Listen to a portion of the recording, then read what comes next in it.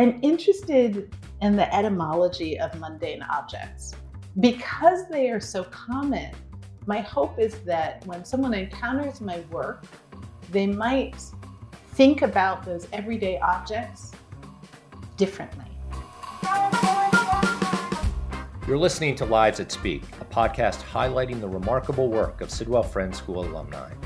I'm Brian Garman, head of school at Sidwell Friends, a pre-kindergarten through 12th grade independent Quaker school located in Washington, D.C. In this interview, I chat with Sonia Clark, class of 1985. Sonia is a renowned artist best known for her artful deconstruction and exploration of mundane objects and their social connotation.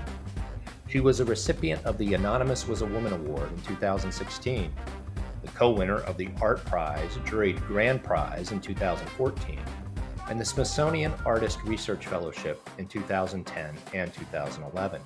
Additionally, Sonia was a Distinguished Research Fellow in the School of Arts at Virginia Commonwealth University, where she served as chair for the Craft Material Studies Department from 2006 until 2017.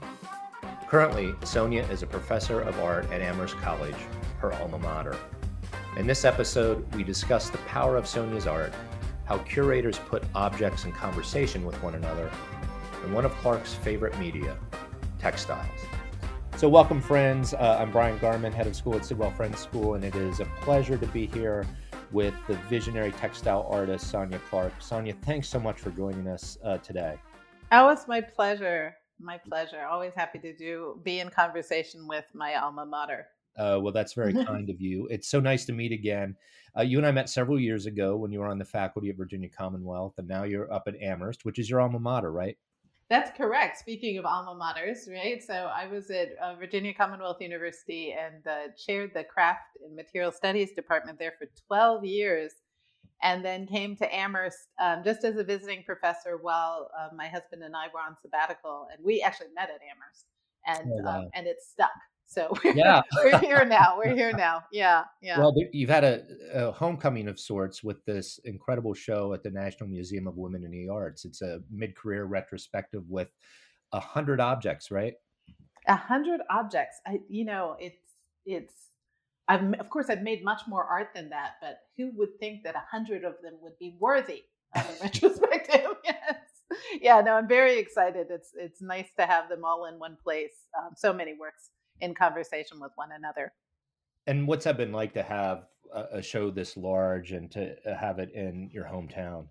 Oh, one of the things that has been such a pleasure is that Katie Watt, who is a head chief curator at the National Museum of Women in the Arts, she really understands objects and understands what my work is trying to do. So from what I can see from afar, because I haven't seen the show in person yet, every image and from the catalog I've seen, she's just putting things in conversation that perhaps have not been in dialogue with one another. So a piece from 1994 might be in conversation with a piece from 2004, a piece from 2014. So to see that arc across time and have someone handle the work with such diligence and care and intelligent, what's the word I'm looking for? Sort of like, I would just say actually intelligent care, really thinking about what the work is meaning. And then, of course, hometown of Washington, D.C. I mean, it's been a long time since I've lived in Washington, D.C., but of course, these are my formative years. My parents are both ancestors now, so I regret that neither of them had the opportunity to be with us to see this show.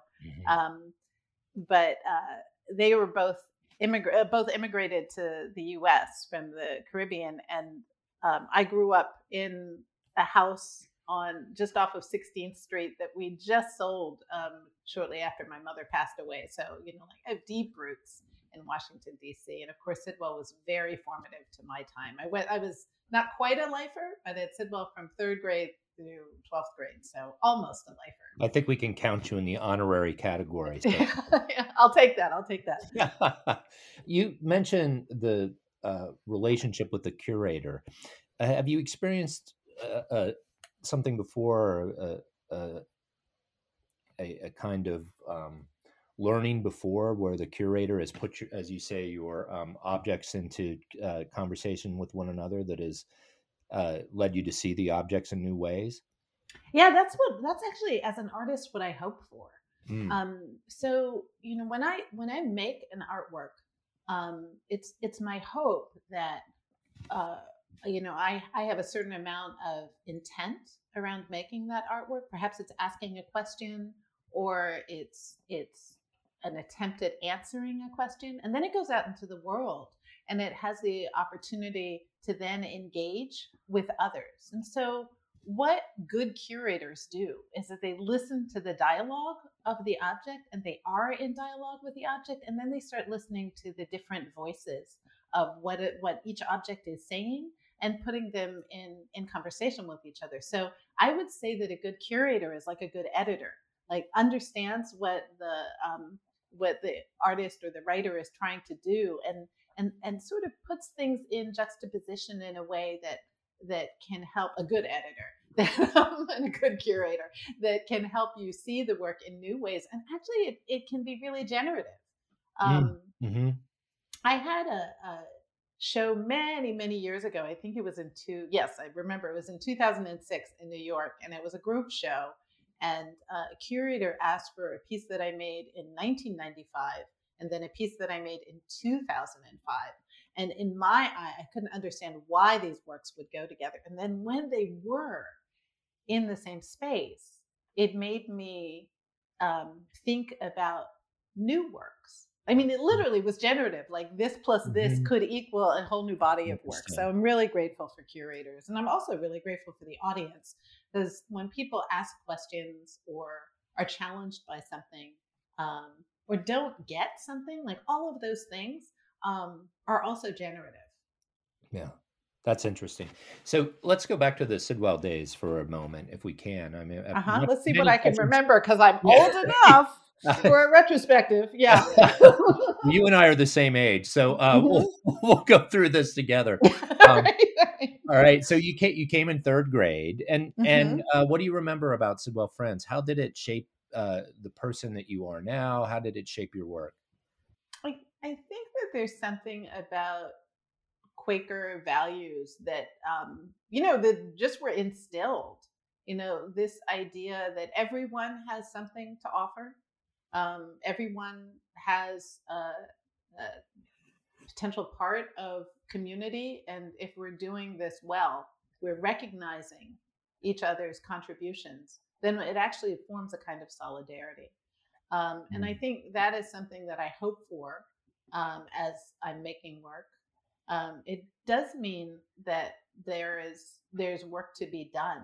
Like piecework is not just about everybody getting along, but actually fighting for justice. And so I would say that those values were deeply instilled in me from an early age. And then the other thing that I would say is that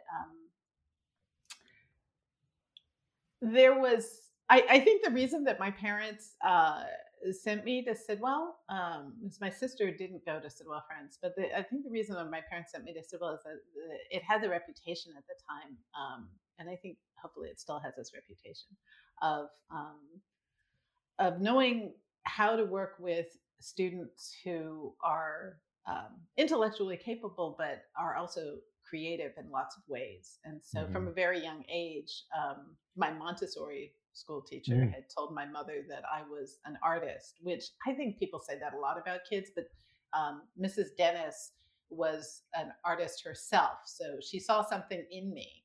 And many years later, I cycled back to that. And I think Sidwell nurtured some of that as well. So I'm very grateful for that. Without Sidwell, I wouldn't have landed at Amherst College, which was really formative to how I think as an artist, though I didn't take a single studio class while I was here at Amherst. Did you take any at Sidwell Friends? Yes. So I took some classes with Percy Martin. This is going to be the hard part.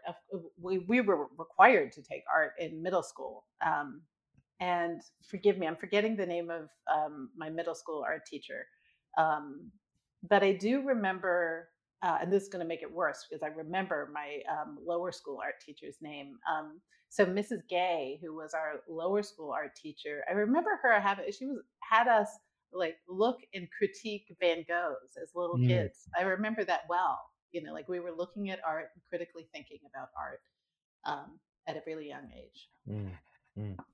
And talk about Percy a little bit. He was a very well-known artist in his own right, and just had a Hmm. wonderful show over at the museum at American University. Oh, did he recently? Yes, yeah, he's a wonderful printmaker, right? Yeah, of course. Yeah, yeah, yeah. I just not being in the area anymore. Yeah. I just didn't realize that he had a show. Well, congrats to him, of course. I would say that one of the things that Percy did in our art classes, he sort of just allowed us space. Hmm. It was a space to be and think creatively. But I also remember like there were things that would kind of drive him crazy. Like he would say, your homework is to draw a street scene or something like that. And if you literally drew the road, like the blacktop of a road, and you didn't fill it in, like completely black, then he was like, "That's not what you saw." And we were just sort of Hmm. like sketched some dark lines and said, you fill in the rest. He was like, "No, no, no, no." Like, so even within that space of room for us to just be, there was a kind of diligence and criticality, which I think is, as an artist, you find your balance between those two things, like this space and the discipline. Hmm. And so you said you went off to Amherst and you did not take a studio class there. You Mm-mm. developed this interest. You came back to this interest a bit later. And could you describe for us how that happened? Yeah. So I think this is probably not too atypical of a lot of first generation American experiences. So my parents were both in the medical field. My father, the reason we grew up in Washington D.C. is that well, let me just back up even further. So my father and mother met in Jamaica. Hmm. My father was from Trinidad. My mother was from Jamaica. The reason they were both British colonies when they met, right? And so the reason that they met is that he was in the first class of people who were gathered up from the British Isles to be at the University of the West Indies.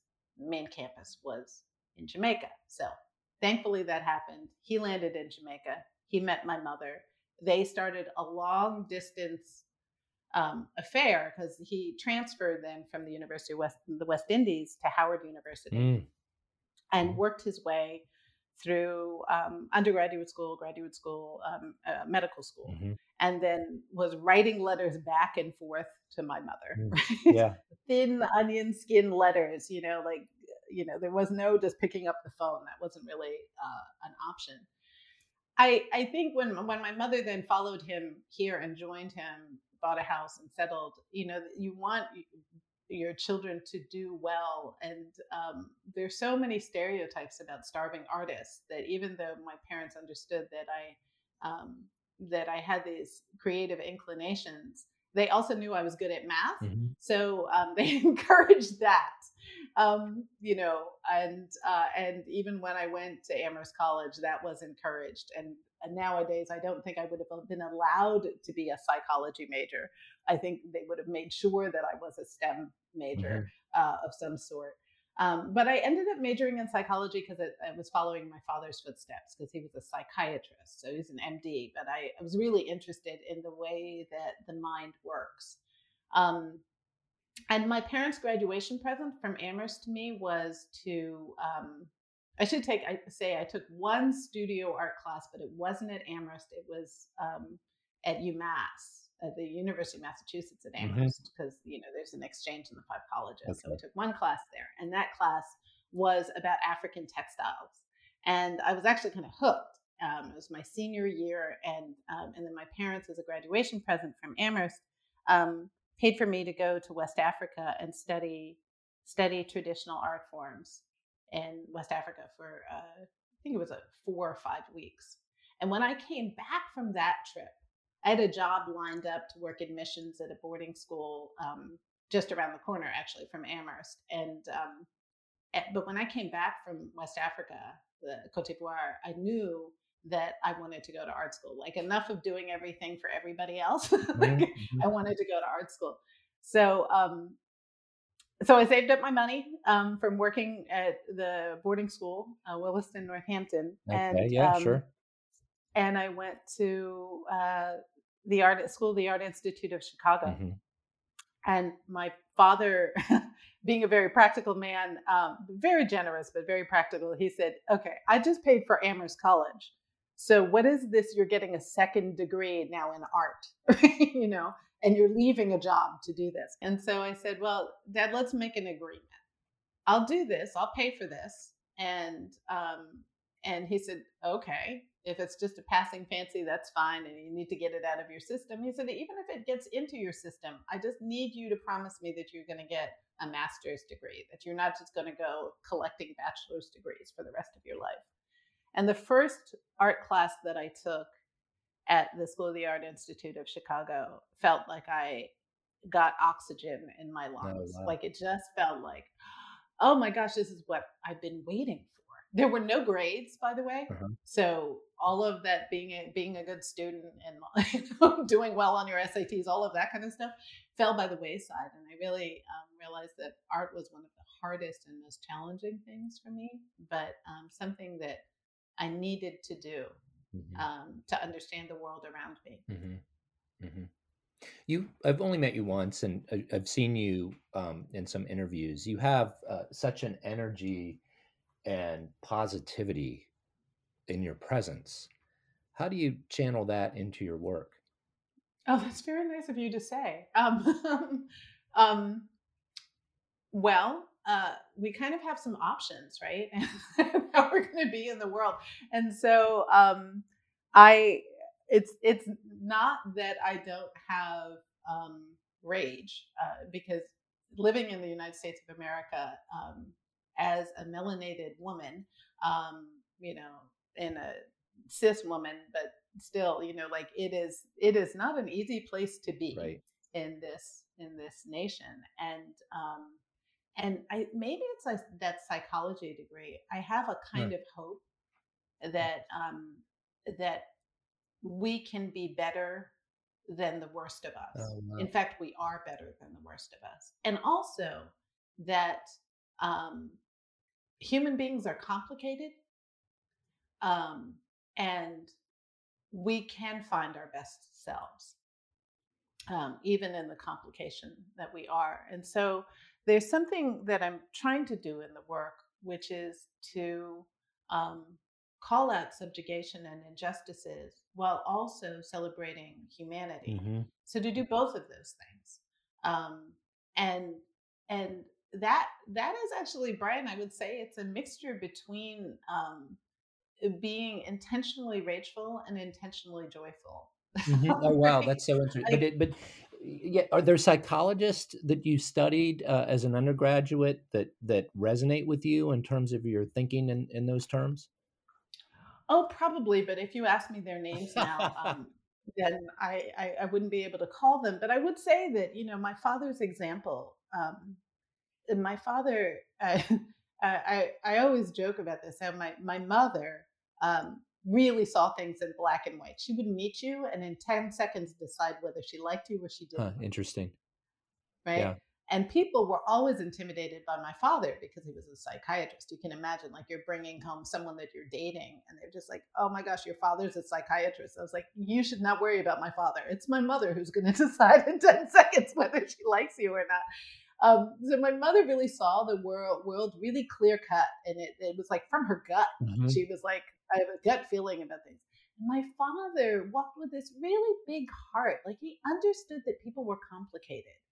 And it's a good thing that he was a psychiatrist, because what that means is that he absorbed those complications to help us be our better selves, right? Wow. So I'm their daughter, right? Mm-hmm. So I have that.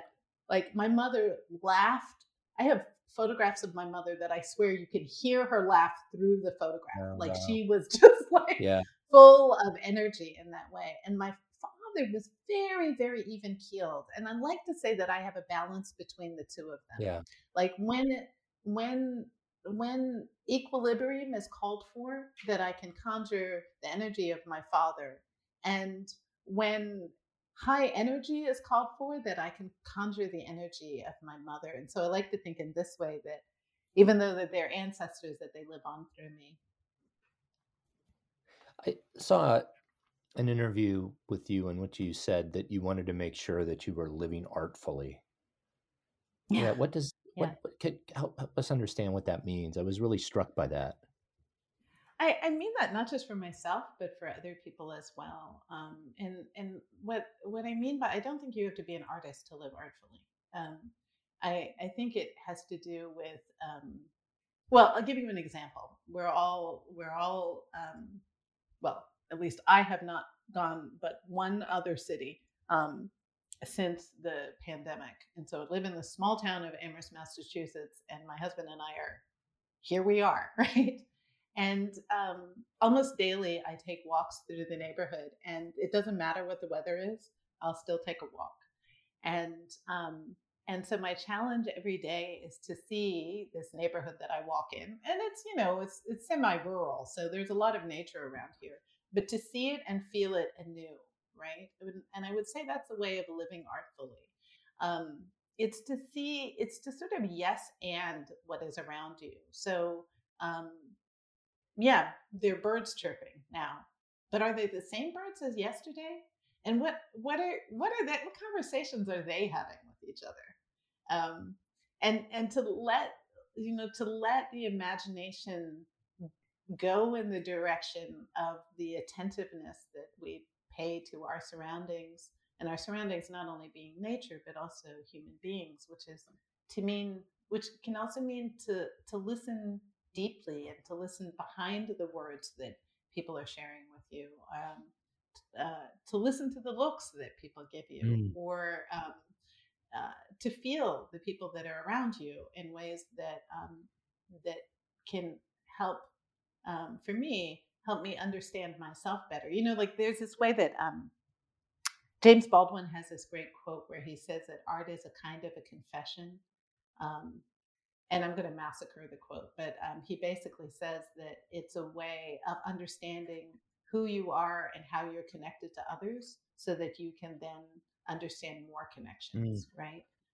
And I think that's kind of what I mean when I say about living in the world artfully, Hmm. Hmm. is to figure out how we're connected. Hmm.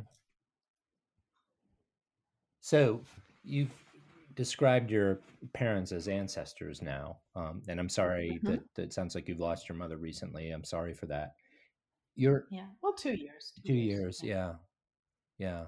And so this notion of um, ancestorship is really Hmm. animated in your work, right? You are deeply engaged with powerful symbols from the Yeah. past. Your work is so profoundly historically aware. Thank you. How what is the process you go through to choose these symbols, and how have you chosen to work with them over time? I mean, I'm thinking of two here in particular that are, hair. Thinking of hair, and I'm thinking about flags. Yeah, yeah. I mean, in one sense, you could sum up my whole practice in hair and flags. You'd be leaving a couple things out, but But we would but get a but lot. that, Not I'm also yeah, interested in the sugar as well, by the way. But it's but these are powerful symbols. they are. Yeah. They are. So, you know that I was trained as a textile artist, and so I had the opportunity to study with really amazing textile artists, and like uh, Nick Cave, not Nick Cave and the Bad Seeds, but Right. Nick Cave, the artist, right? And and when I was at the Art Institute of Chicago, and my draw to textiles has to do with the idea that I believe that textiles have the ability to speak. Mm. I mean that literally. Um, there are um, there are ways in which people learn how to weave textile structures while they're singing into the cloth. And so there's this, like you understand the pattern and how you're supposed to weave the cloth through a work song, right? So in that sense, is the song becomes a score. So again, a kind of text, right? Mm-hmm. But even as I say text, you hear its relationship to the word textile, right? I mean, in this language that we're speaking to each other, text and textile come from the Greek texere, which means to weave, right? So literally, like, ancient Greeks were like, this is like text and cloth are the same thing, right? So it makes me think of this quotation when it comes to flags about the power of a textile, that a flag can be a piece of cloth that makes the guts of men grow bold. That's something that poet John Agard said. And it's true, it's just a piece of cloth. But then as soon as it becomes a symbol and imbued with whatever it's imbued with, whether that be nationalism or hate or patriotism or civil liberties, civil rights, the cloth has the ability to absorb all of that potency, that language.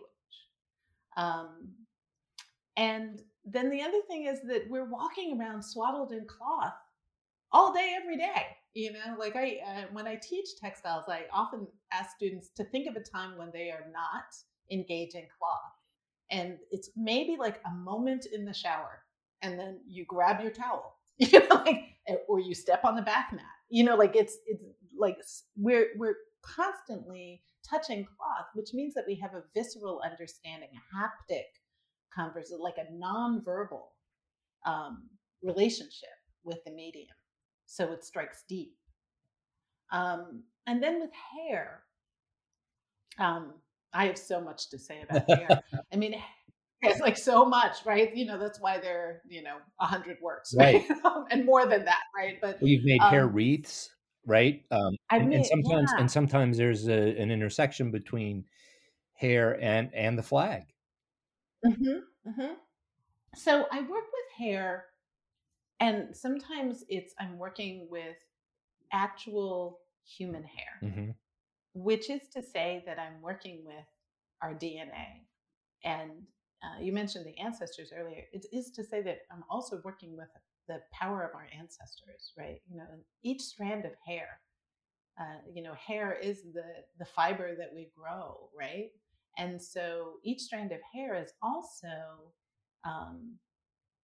an ancestral strand. It's we think of ourselves as being individuals, but not a one of us is here without all the people who came before us, right? And all those people are codified in like a strand of hair that might get, just washed down the sink, right? Like everybody is in that DNA, in that hair that holds all that DNA, right?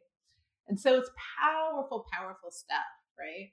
And so, Brian, you and I grow different textures of hair, right? Right. But if you plucked one of your hairs and one of my hairs, then and we looked at our DNA, then we as human beings, we're essentially the same, right? Right, exactly. Like we're essentially the same, and phenotypically we would be divided according to what the anthropologists did so many years ago, into different races, but genetically we're the same, right? Yep. So hair also does this because of the constructions around race, right?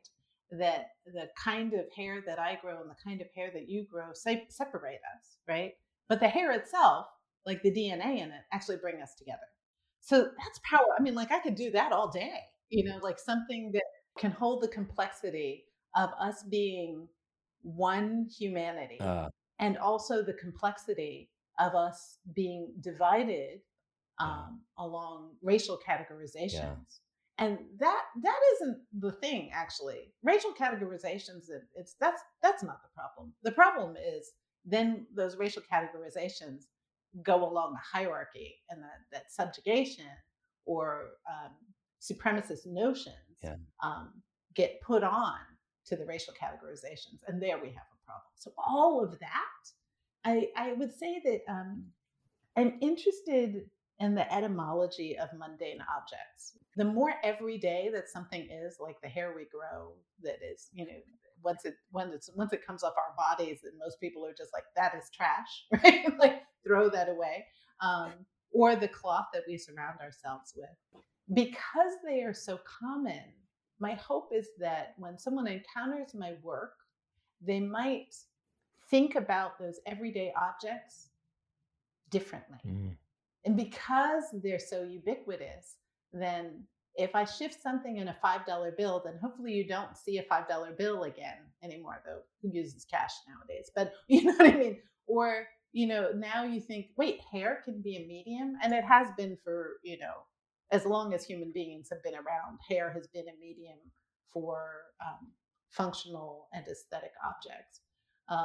Usually the hair of other mammals, but also human hair. Yeah. I could go on, but I'm sure you have other questions. Well, it's so interesting. I mean, this notion of the etymology of mundane objects is fascinating. Yeah, and the etymology of words themselves, how we name things and how we call things. I started with this connection between text and textiles, but they're also, I really think when I use text itself in my work, then I'm also thinking about it like being a cloth of a sort. And I actually think about how language can be as powerful as a monument. Like I'll give you some examples of that. So there are a couple of pieces in the exhibit which play off of the word ciao, like ciao bella, like hello or goodbye, Okay, right? Yeah. And Italian, right? And so and um and that's a pretty common phrase. Like it's a pretty common greeting. It's used in. I joke with my Italian friends that it's probably a bigger export out of what was once ancient Rome and now Italy, bigger than olive oil. Like everybody knows what ciao means. Yeah, right? yeah. It sounds cosmopolitan when you say ciao, Right. And the word. The etymology of the word, and really not like its deep roots. It literally means slave. So then you hold in your mind like, wait, what? So when I'm saying like hello and goodbye to someone, then I'm saying I am your slave. That's what it means. And so the Italian word is schiavo, right? And the Venetian accent around schiavo turns it to ciao. Huh. Interesting.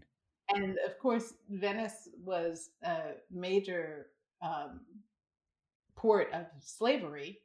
It wasn't colorized or melanated in ancient Rome, but it certainly was. Ancient Rome was an empire built on subjugation and enslavement, and so is this empire, right? So I think about language, like literally etymology, but then I think, well, how can I use that etymology and talk about how objects also have these legs, and what are we taking for granted, and what are we not taking for granted? And I think they're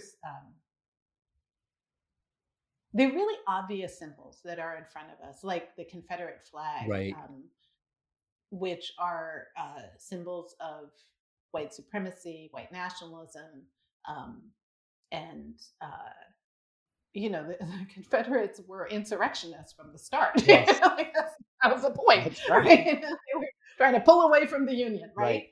And so when people take that and they conflate it with patriotism, it's just like, okay, what is going on here? And yet we know what's going on when we consider that this nation modeled itself after the Roman Empire, which meant that necessarily people had to be enslaved and treated as less than human in order for this nation, this empire, to build its wealth, right? Like it modeled itself after that. So to hold the Roman Empire as this like, look at, like this is the the really important to um, to Western civilization. We have to unpack that as well, and then say, oh, we swallowed that poison too, Yeah. right? Well, We swallowed that poison too. Yeah. yeah. Well, it's so interesting because you're talking about etymology of words, etymology of art, the mundane. There there's is there a connection between deconstruction, uh, Hmm. in the terms of deconstruction as a literary theory and your artwork? I mean, because you're deconstructing this, you're deconstructing sacred symbols. Symbols, at least, are sacred to some, right? And this notion that these flags make the guts of men grow bold. I mean, there's something about that that resonates, and that you're deconstructing uh, the image to reveal its truth in some way. And then it's like, so for example, in the $5 bill, you're reconstructing it at the same time. So I mean, can you, maybe that's not what you're doing, but it seems to me that's animate in your work in some manner. Can you talk about those projects?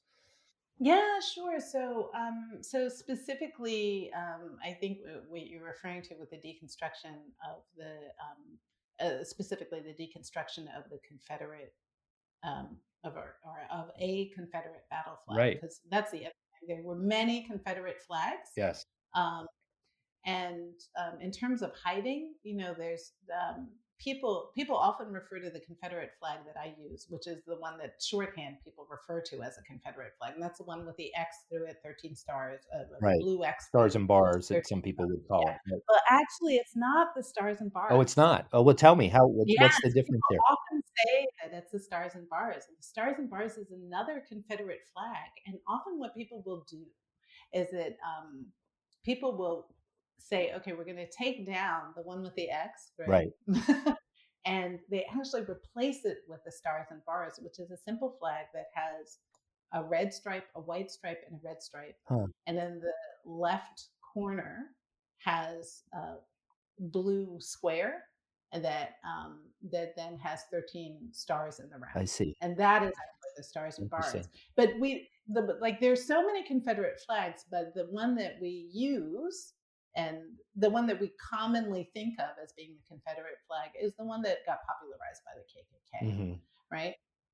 And so like this notion of white terrorism, like it just went right with white terrorism, right? And so in the piece Unraveling, what I do is I invite people to stand next to me, pair with me. So it's just two of us at a time. And just with our hands, we pick apart a Confederate battle flag. And it's slow work. One of the things that happens is that people realize that they know cloth, but they don't actually understand how cloth is structured, right?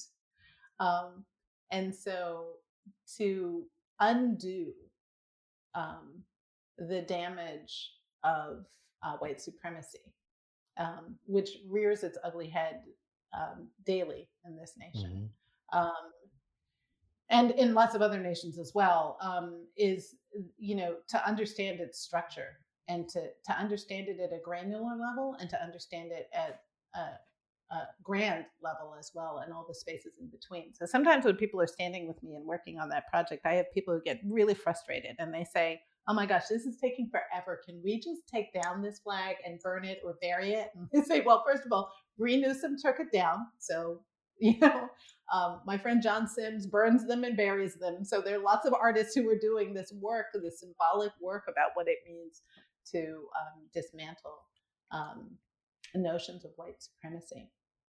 Um, so yeah, I mean, I think that really does tie to this idea of etymology. Like, what are the roots of things? Hmm. With sometimes when people are standing next to me as we are unraveling, they are triggered by all the hatred and violence that the Confederate battle flag um, signals. Hmm. And I was standing next to one young woman whose hands were shaking, Hmm. like, and understandably so, because um, this is a flag that preceded violence in her experience. Just always did, no holds barred about that. And I, to her, I just said, it's just a piece of cloth. To like, to dismantle its symbolism, to just say it's just a piece. You're going to help me just unravel just a piece of cloth. It's just a piece of cloth. It's nothing but a piece of cloth. And to other people, there'll be people who say, I've come here because people in my family are. I've had people tell me, people in their family belong to the KKK or the Proud Boys or whatever. And they say, I've come here to do this work because of people in my family. And I'll say, this is not the work. You actually have to go talk to your family. This is symbolic Right. work. So with each person, that psychology major is actually really helpful, right? Because I'm having to improvise in the moment. I never know what someone is going to say to me. And I never, I have to figure out what is the right response in the moment. But I learned so much from being with people. And then the additive property, like when you were talking about the $5 bill and putting an afro on Abraham Lincoln, which is admittedly funny, but humor that I like to unpack by saying, why is it funny for Abraham Lincoln to have an afro on him? In part, it's funny because I'm collapsing 1864 with 1964, right? Maybe it's also funny because Abraham Lincoln didn't grow that kind of hair, right? But then you think, well, lots of people, lots of African Americans don't grow the kind of hair that they don. In fact, in this nation, we have to pass laws to say that it's okay to grow the hair that we grow and wear it naturally. Like the Crown Act is literally saying, the way your hair grows from your head, it's okay for you to let that happen, as opposed to straightening it. Like that's what the Crown Act is saying. Like imagine if people who grow straight hair were told that they had to perm their hair to have it be afros, right? So right in there, you think, well, it's funny because there's already this hierarchy of white is right and anything else is not. So it's funny when Abraham Lincoln is wearing an afro, and it's not funny, not at all funny, when Beyonce, and I love Beyonce, so this is no disrespect, has her hair long and blonde. Nobody thinks, oh, that's hilarious what she's doing. Right. And so the other thing that I like to say about that piece is that I've made 44 of those $5 bills with the afro on them, stitched on them, and not a one of them sold for $5. Not anywhere close. So the value, the value is the afro. So the point is that like this nation was built on that wealth, and that's not to deny that this nation was also stolen from our indigenous brothers and sisters. But it's to say like this wealth right here didn't happen without African American people. And others. Of course, I should also say Asian American people, because the hate that has been perpetrated against our Asian American brothers and sisters as well, raising its head. This nation has so much work to do, but I believe we can do it. Well, that's your holding in both hands, the subjugation and the celebration of the humanity at the same time, right? That is what your art does, and I think it's why it's so resonant now, and so important now. Right? There's been a lot of the historical oppression and hate has been reoperationalized, strengthened perhaps in the last few years, and that deconstruction needs to continue. Yeah, and I think when I think about what the hate that is perpetrated in this nation, that what the virulence of it is the fear of losing the privileges that come with the formation of whiteness, as opposed to realizing that like literally nobody's free until everybody's free. Like there's a way in which people are trapped by their own privilege. Yeah. And it's hard to see that because you just experience the privilege. And I walk with lots of privileges. I walk with some class privilege, educational privilege. And so I'm always trying to also unpack the privileges that I walk with and to see like how are my privileges um, actually undermining other people's freedoms. Mm-hmm. What am I taking for granted Mm-hmm. in my everyday as well? So not just this sort of finger pointing, but also saying, okay, all right. So if we're all in this together, then then how can I do the work of turning the mirror on myself so that I can make sure that the unfreedoms that are deeply embedded in this nation, that I'm doing my part to turn those unfreedoms into freedoms. There's this great quote by Paul Robeson that says, "The artist must elect to fight for freedom or for slavery. I've made my choice because I had no alternative." Yeah. And that I just read that right off my wall because it's what I look at every day in my studio. That's an amazing And I'm like, okay, so how are you doing this today? Yeah. There's a wonderful, wonderful mural of Paul Robeson down on V Street. Really amazing. I don't know if you've seen it, but next time you're in Yeah, I town, haven't spent much time in DC. yeah, well, we got to go down. We'll go down and see. see we'll see the mural together. There's some wonderful murals down in that section of town. It's really great. Really a very large mural that celebrates the breadth of his legacy. So I want to say that Paul Robeson, one of my dearest friends, still was someone that I met at Sidwell, Leah Gilliam, and her mother wrote a book.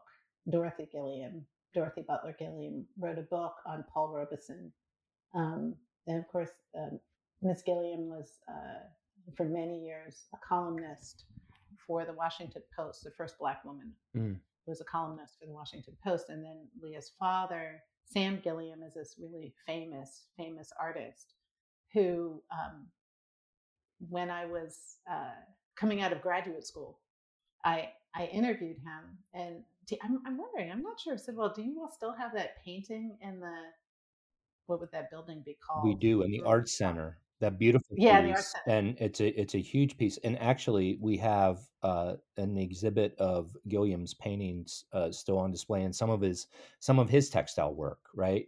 Also, Right. So this is the thing, one of the things that I loved about Mr. Gilliam's work is that he is a painter who has done many, many, many things. But among them, he got really well known for his draped right, paintings, right? Which exactly. he was That's the saying textile like, work. I get draped painting is the appropriate term. yeah, yeah. But what he was doing as a painter is he was saying, okay, so if we take the cloth and free it from its stretcher bars, then it's cloth and it has drape and it has this kind of freedom, right? Like just thinking about that. So when I was working as a textile, when I was getting my degree as a textile artist, I went to talk to him, to interview him, because he was like, the artist that I Right. knew, Well, like the the famous Washington Color artist that I School, knew. right? He was Yeah, at yeah, yeah. really at the heart of that, the Washington Color Yeah. School.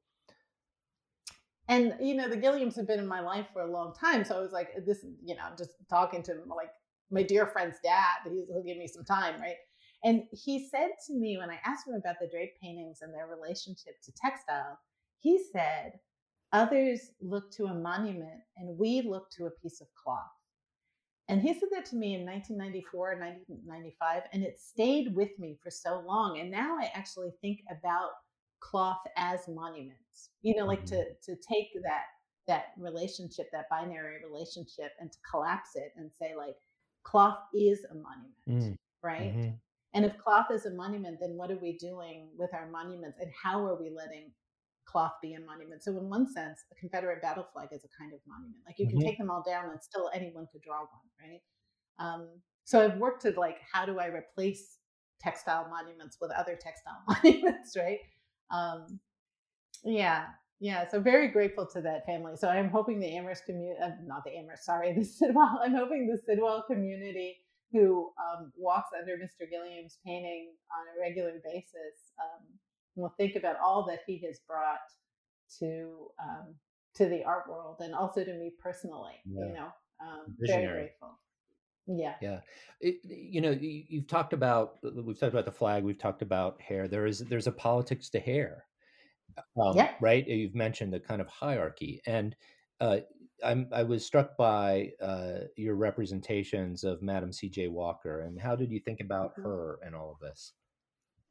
Yeah, so actually, this is another kind of DC connection in a way. So a little circuitous, but I um, I had done this project, this collaborative project called the Beaded Prayers Project, which is actually currently up at the Crystal Bridges Museum in Arkansas. Mm-hmm. This is the collaborative project that has been around now since 1998, and it's still going strong, in which I invite people to write down wishes, hopes, dreams, or prayers, Mm-hmm. and sew them shut in packets, and attach at least one bead to the outside. Again, my interest in etymology, bead and prayer share the same etymology. Now that seems odd because they don't even sound alike, but it's from rosary beads, Mm-hmm. right? Yeah, no, So that makes people were sense. literally Right. using beads as mnemonic devices to understand where they were with their prayer cycles. Now, I'm not a particularly religious person, but I thought this is fascinating, right? So I happened to be at the American Library Association with someone who asked if they could display part of that project as part of their contribution to the American Library Association conference. And so I was there for that purpose. We were in Atlanta. And one of the presentations was Vernon Jordan had just written a book that was published, and Alilia Bundles had just written a book that was published. And these two were on a panel together, these two authors. And the book that Alilia Bundles wrote was at the time called On Her Own Ground, and it was a book about Madam C.J. Walker. Mm-hmm. And Madam C.J. Walker, for your audience, if you don't know, is was one of the first self-made women millionaires in this nation. She also was a Black woman. Mm-hmm. So, like, what? Right? Yeah, right. Yeah, right. So you'll hear first self-made Black woman millionaire, but she was one of the first self-made women millionaires. And she was born in 1867, a full 100 years before I was born. And she started working in the cotton fields of the South. And by the time she died in 1919, she had become this entrepreneur around the business of hair care. Mm-hmm. And Alilia Bundles is her great granddaughter. Oh, wow. So okay. I met Alilia, bought her books. Thought, oh yeah, Madam C.J. Walker, right? Of course, knew who she was, but hadn't read a whole book about her. Alilia signed that book, and we've become friends ever since. And so I made works around Madam C.J. Walker because I was struck by how she was able to negotiate a capitalist system in which women didn't even have the right to vote. Certainly then, and then Black women didn't have the right to, Black people in general didn't have the right to vote until the 60s. So, here is a woman who managed to build her own wealth, and because she was wealthy, it gave her, in a capitalist country, it gave her access to a white man's world, right? It gave her a kind of power that she could work on anti-lynching campaigns. It also meant people weren't looking; they were looking at churches. They were racist folks were looking at preachers, Black preachers, and churches, and saying, "Okay, that's where the opposition to white nationalism is happening." But it was also happening at Black women's salons, mm-hmm. right? So there's lots of activism happening there, but they weren't looking for it. Right. So she was an activist of sorts, of course, but she also gets criticized because she popularized the use of hair straightening tools. And so some people love her and some people hate her, and those complications I find quite interesting. I'm on the side of not hating her because I sort of am like, all the good that she did. Right. it's okay if everyone wasn't donning an afro then. I mean, if we are still working on Crown Act rights now in 2021, then I'm not really mad at Madam C.J. Walker for thinking, okay, we might have to do our hair a little bit more like these people who are trying to subjugate us for us to be taken seriously.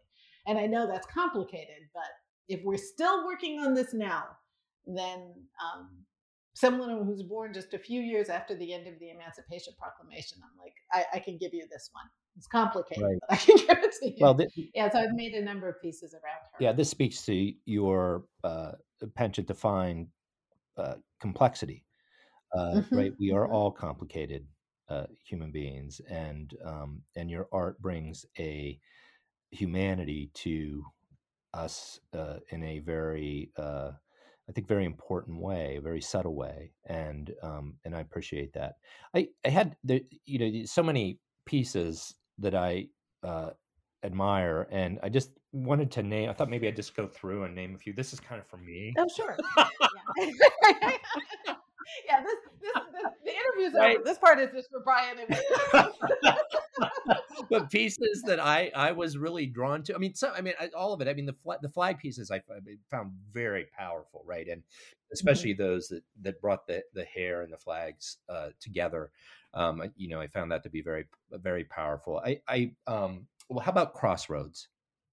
Oh, Crossroads is that a comb piece? No, it's literally the crossroads, right? It has a pyramid in the middle, and then the roads going over the pyramid. Oh, wow, that piece is in the show. Okay, right. Remember, I haven't seen the show yet. Yeah. So Crossroads is it is both a headdress and it has these arrows. It's red, black, and white. Right, exactly. That's the one. Yes, right. It's 100 pieces. Yeah.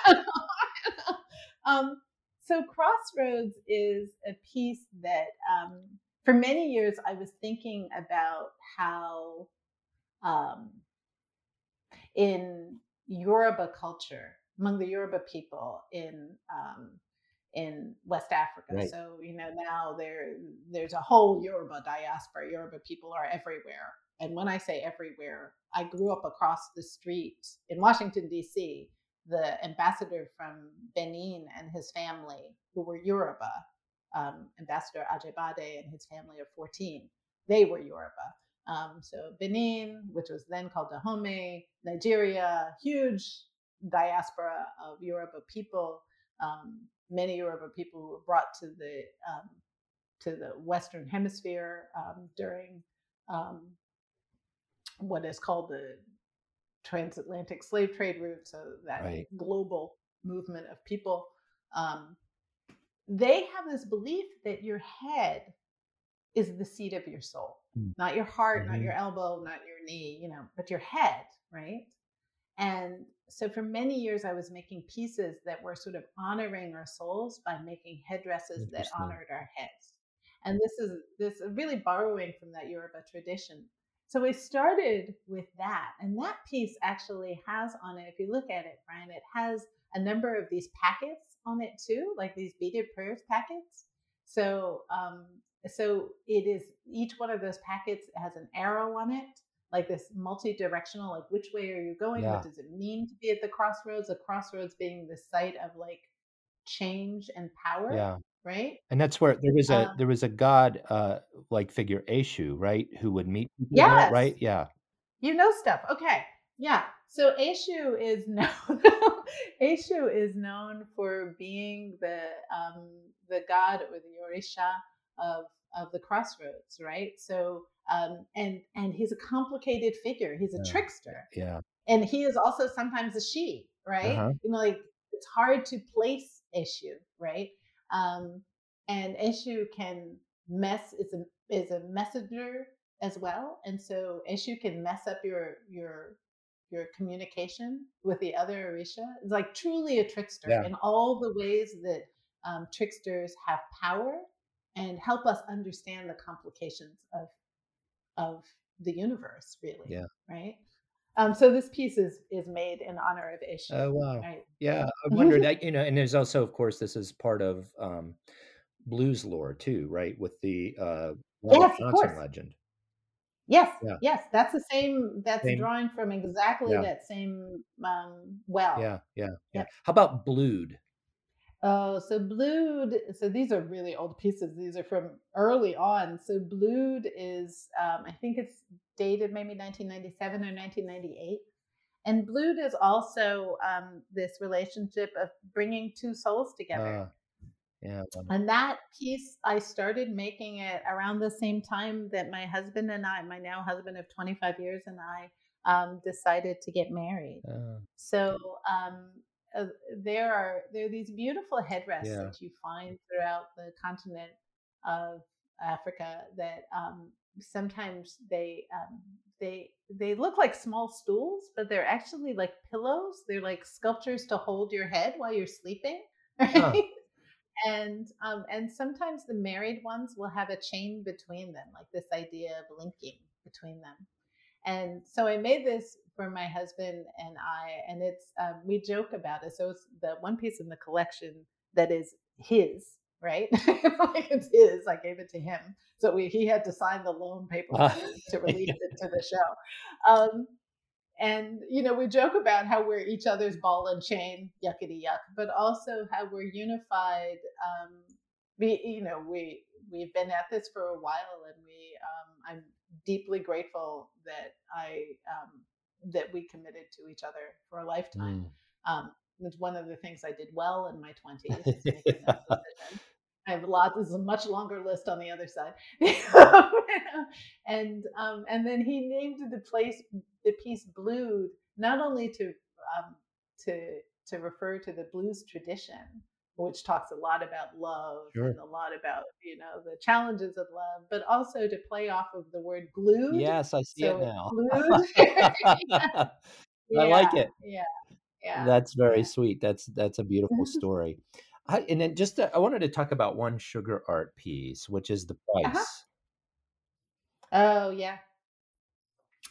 Yeah, so that piece relates to, so as I said at the beginning, my parents are both from the Caribbean, and so and from what used to be Britain, during colonization, and in um, certainly in their lifetimes, and I'm trying to think of the actual dates of when both of those nations, I should know this, became independent of Britain. One could argue whether they really still are, but it was a sugar cane that was the cash crop that brought my African ancestors to the Caribbean, and like a lot of people of African descent, I have a multiracial background. If you came to a family reunion in Jamaica, everybody's there. Yeah. Everybody's there.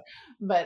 But I identify as a Black person, and would be identified as a Black person, and by most people, and so I wanted to think about this idea.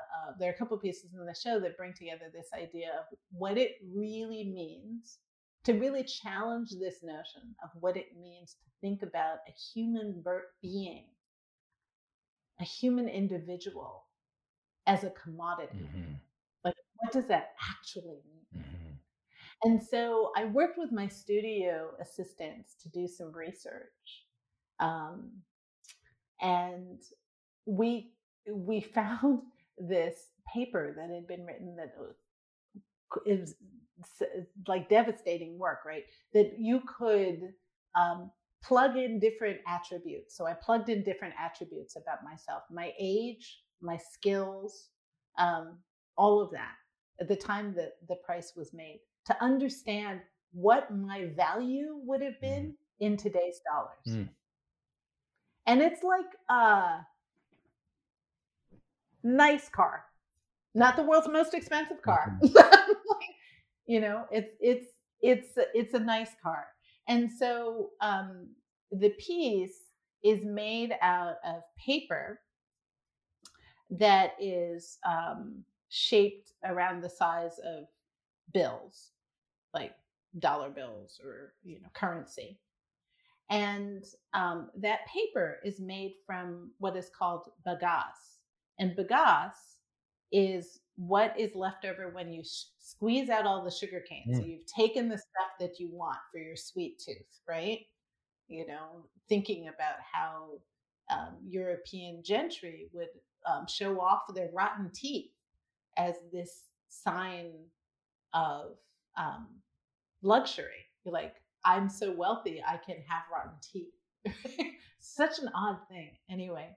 But to take these bills, this paper that is made from the leftover. So, like, once you've squeezed out all of the sugar juice, right, and turn that into rum or molasses or sugar, table sugar, what is left is the grass, right? Mm-hmm. The grass itself, right? The cane itself. And normally that would just get burned, but it can be turned into paper pulp and paper. It also can be turned into, there's some enterprising Brazilians who have turned it into thread, a kind of fiber that I've used for other pieces. But for the price, I turned this bagasse paper into currency. And it's just this brown currency. It's about the same color as my skin.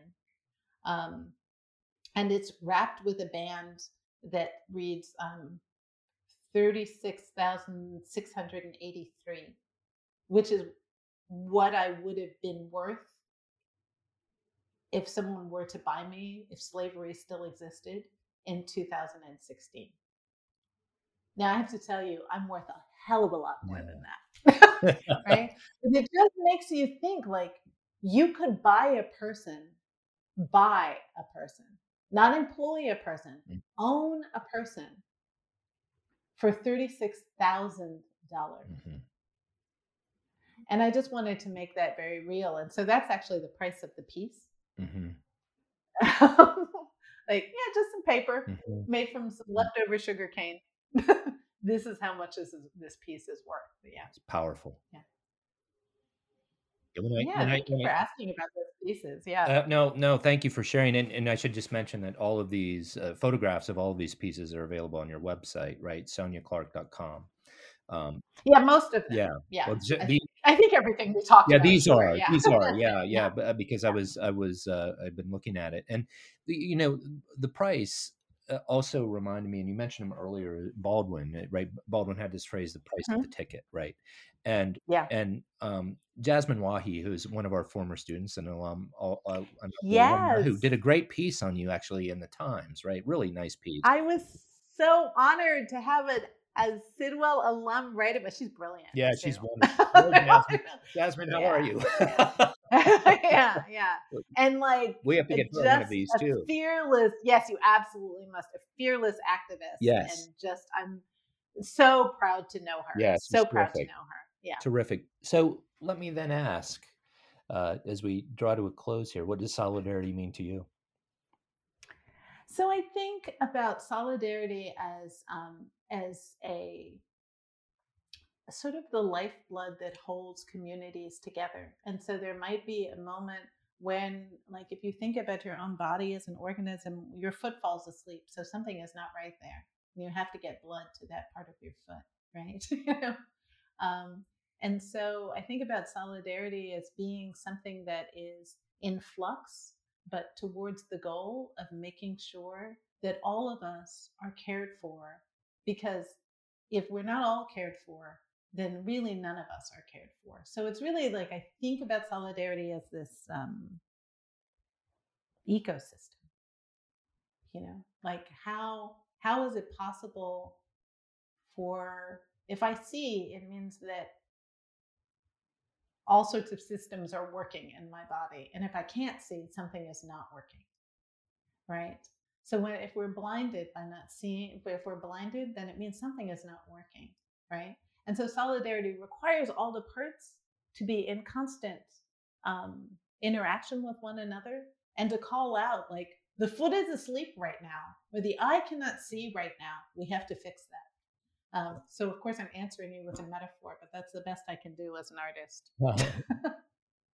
It's a beautiful way to end. And thank you so much for raising the questions of justice and for pointing us in the direction of solidarity, and for the tremendous contribution that you've made to the art world. we're very grateful that you were able to spend time with us today, Sonia. Sonia Clark, thank you for being with us. Oh, Brian, my pleasure, my deep, deep pleasure. And I hope we get to talk again soon. Yeah, it was fun.